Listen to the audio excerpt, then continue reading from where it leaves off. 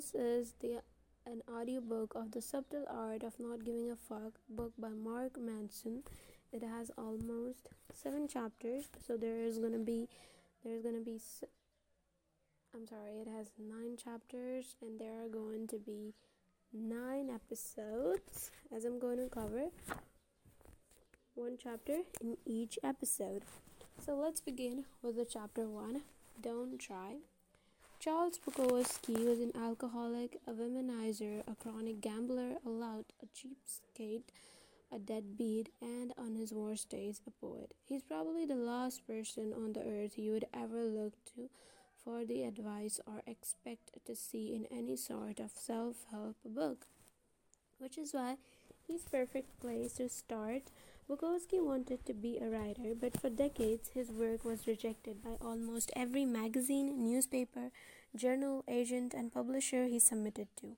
His work was horrible, and they said crude, disgusting, depraved, and as the stakes of rejection slips piled up, the weight of his failures pushed him deep into an alcohol-fueled depression that would follow him for the most of his life. Bukowski had a day job as a letter filler at the post office. He got paid shit money and spent most of it on booze. He gambled away the rest of the racetrack. At night he would drink alone, sometimes hammer out poetry on his beat-up old typewriter. Often he'd wake up on the floor, having passed out nights before. 30 years went by like this, most of it a meaningless blur of alcohol, drugs, gambling, and prostitutes. Then, when Bukowski was 50, after a lifetime of failure and self-loathing, an editor at a small independent publishing house took a strange interest in him. The editor couldn't offer Bukowski much money or much promise of sales, but he had a weird affection for the drunk loser, so he decided to take a chance on him. It was the first real shot Bukowski had ever gotten, and he realized probably the only one he would ever got. Bukowski wrote back to the editor, "I have one of the two choices: stay in the post office and go crazy, or stay out of here and play at the writer and starve. I've decided to starve." Upon signing the contract, Bukowski wrote his first novel in 3 weeks. It was called simply Post Office. In the dedication he wrote, "Dedicated to nobody."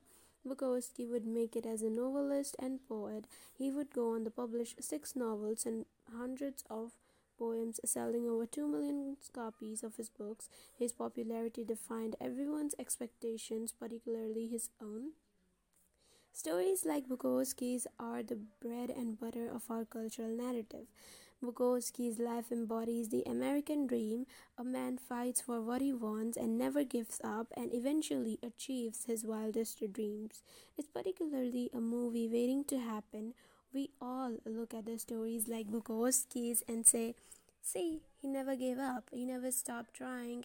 He always believed in himself. He persisted against all the odds and made something of himself." It is then strange that on Bukowski's tombstone the epitaph reads, "Don't try." See, despite the book sales and the fame, Bukowski was a loser. He knew it, and his success stemmed not from some determination to be a winner, but from the fact that he knew he was a loser, accepted it, and then wrote honestly about it. He never tried to be anything other than what he was. The genius in Bukowski's work was not in overcoming unbelievable odds or developing himself into shining light, literary light.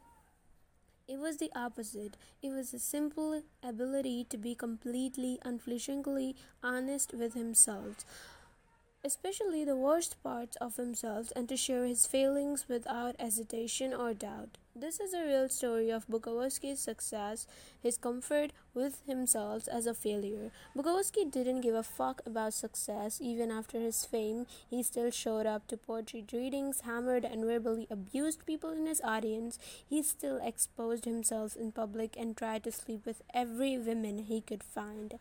Fame and success didn't make him a better person, nor was it by becoming a better person that he became famous and successful.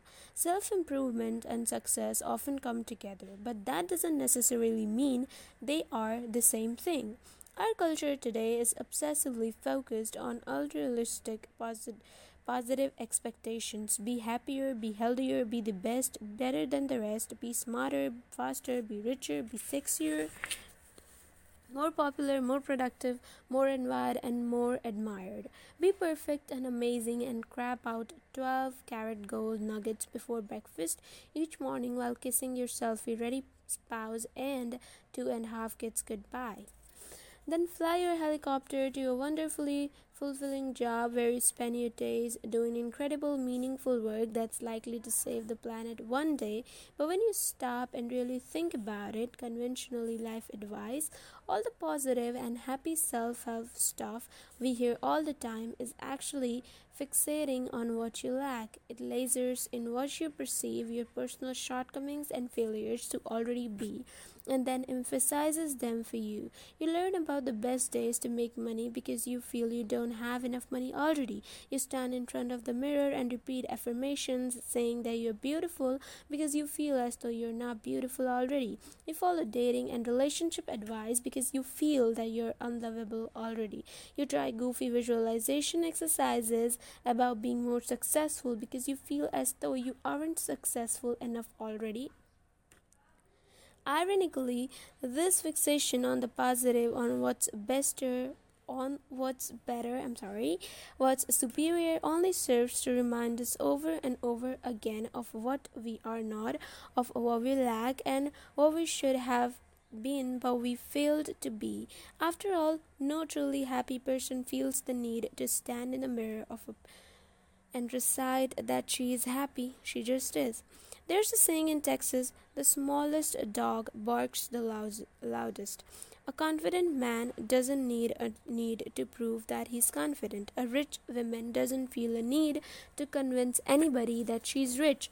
Either you are or you're not. And if you're dreaming of something all the time, then you're reinforcing the same unconscious reality over and over that you're not that. Everyone and their TV commercial wants you to believe that the key to good life is a nicer job or a more rugged car or a prettier girlfriend, or a hot tub with an inflatable pool for the kids. The world is constantly telling you that the path to a better life is more and more and more. Buy more, own more, make more, fuck more, be more. You're constantly bombarded with the messages to give a fuck about everything all the time. Give a fuck about a new TV, give a fuck about having a better vacation than your coworkers, give a fuck about buying a new lawn ornament, give a fuck about having the right kind of selfie stick. Why? My guess because giving a fuck about more stuff is good for business. And while there's nothing wrong with good business, and problem is that giving too many fucks is too bad for your mental health. It causes you to become overly attached to the superficial and fake, to dedicate your life to chasing a mirage of happiness and satisfaction. The key to good life is not giving a fuck about more, it's giving a fuck about less, giving a fuck about only what is true and immediate and important. The feedback loop from hell. There's an insidious quirk to your brain that if you let it, it can drive you absolutely batty. Tell me if it sounds familiar to you. You get anxious about confronting somebody in your life. That anxiety cripples you, and you start wondering why you're so anxious. Now you're becoming anxious about being anxious. Oh no, doubly anxious. Now you're anxious about your anxiety. What is causing more anxiety? Quick, where's the whiskey? Or let's say you have an anger problem. You get pissed off at the stupidest, most inane stuff, and you have no idea why the fact that you get pissed off so easily starts to piss you off even more. And then in your petty rage, you realize that being angry all the time makes you a shallow and mean person, and you hate this. You hate it so much that you get angry at yourself. Now look at you, you're angry at yourself, getting angry about being angry. Fuck you, wall. Here, have a fist.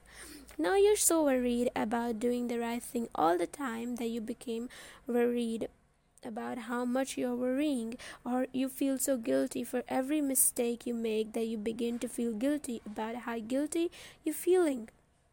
Or you get sad and alone so often that it makes you feel even more sad and alone just thinking about it. Welcome to the feedback loop from hell. Chances are you have engaged in it more than a few times. Maybe you are engaging in it right now. God, I do the feedback loop all the time.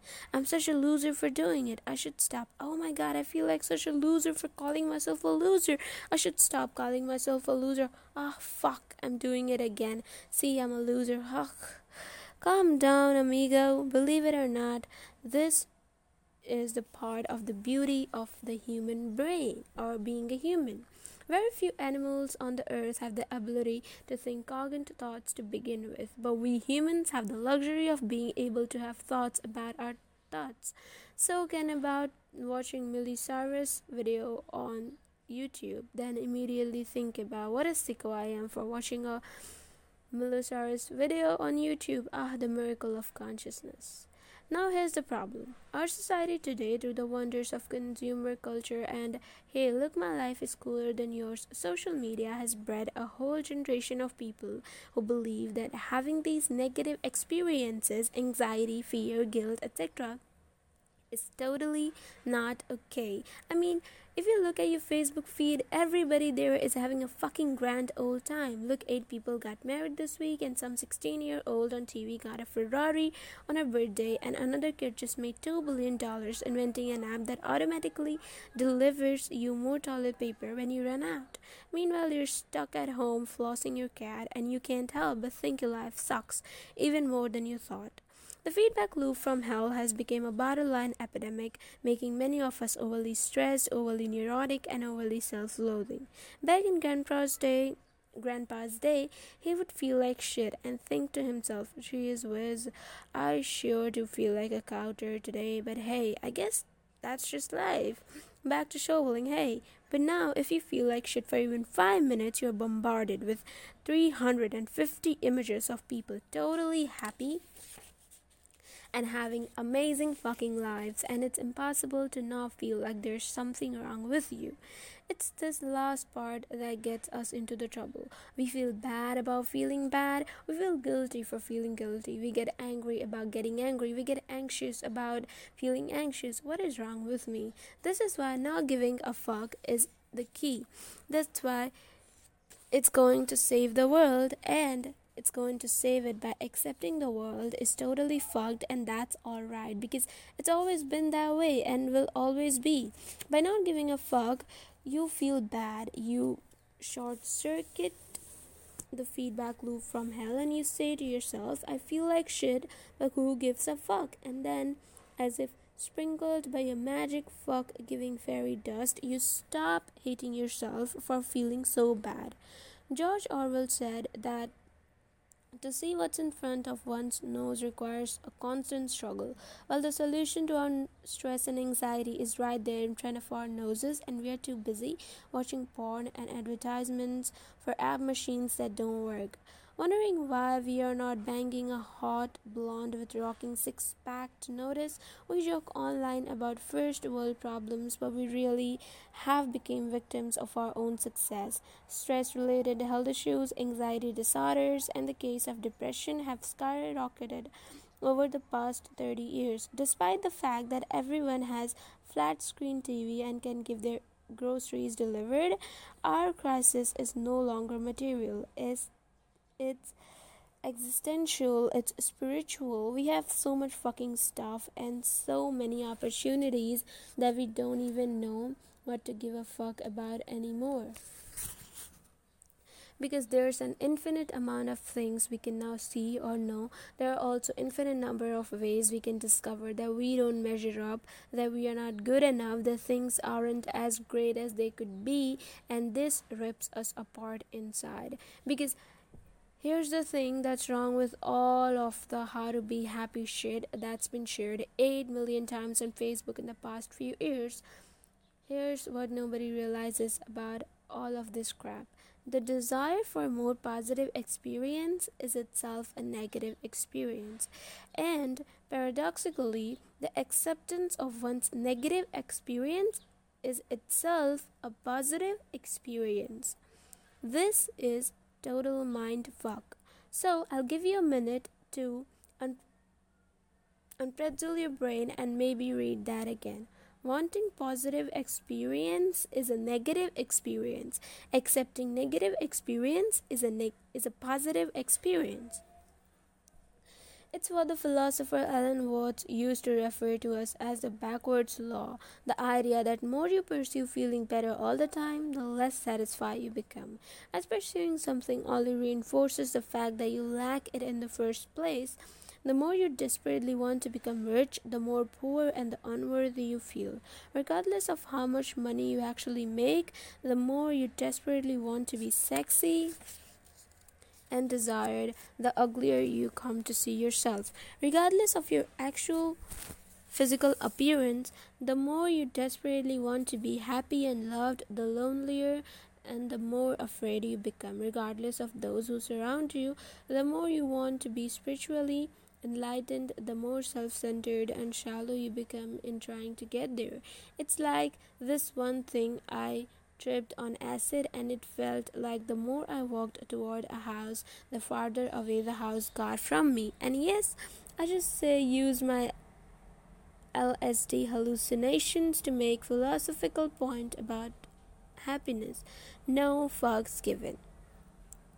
As existential philosopher Albert Camus said, and I'm pretty sure he wasn't on LSD at that time, you will never be happy if you continue to search for what happiness consists of. You will never live as if you're looking for the meaning of life. Or put more simply, don't try. Now I know what you're saying, Mark. This is making my nipples all hard. But what about the Camaro I've been saving up for? What about the beach party I've been starving myself for? After all, I paid a lot of money for that ab machine. What about the big house on the lake I have been dreaming of? If I stop giving a fuck about those things, well then I'll never achieve anything. I don't want that to happen, do I? So glad you asked.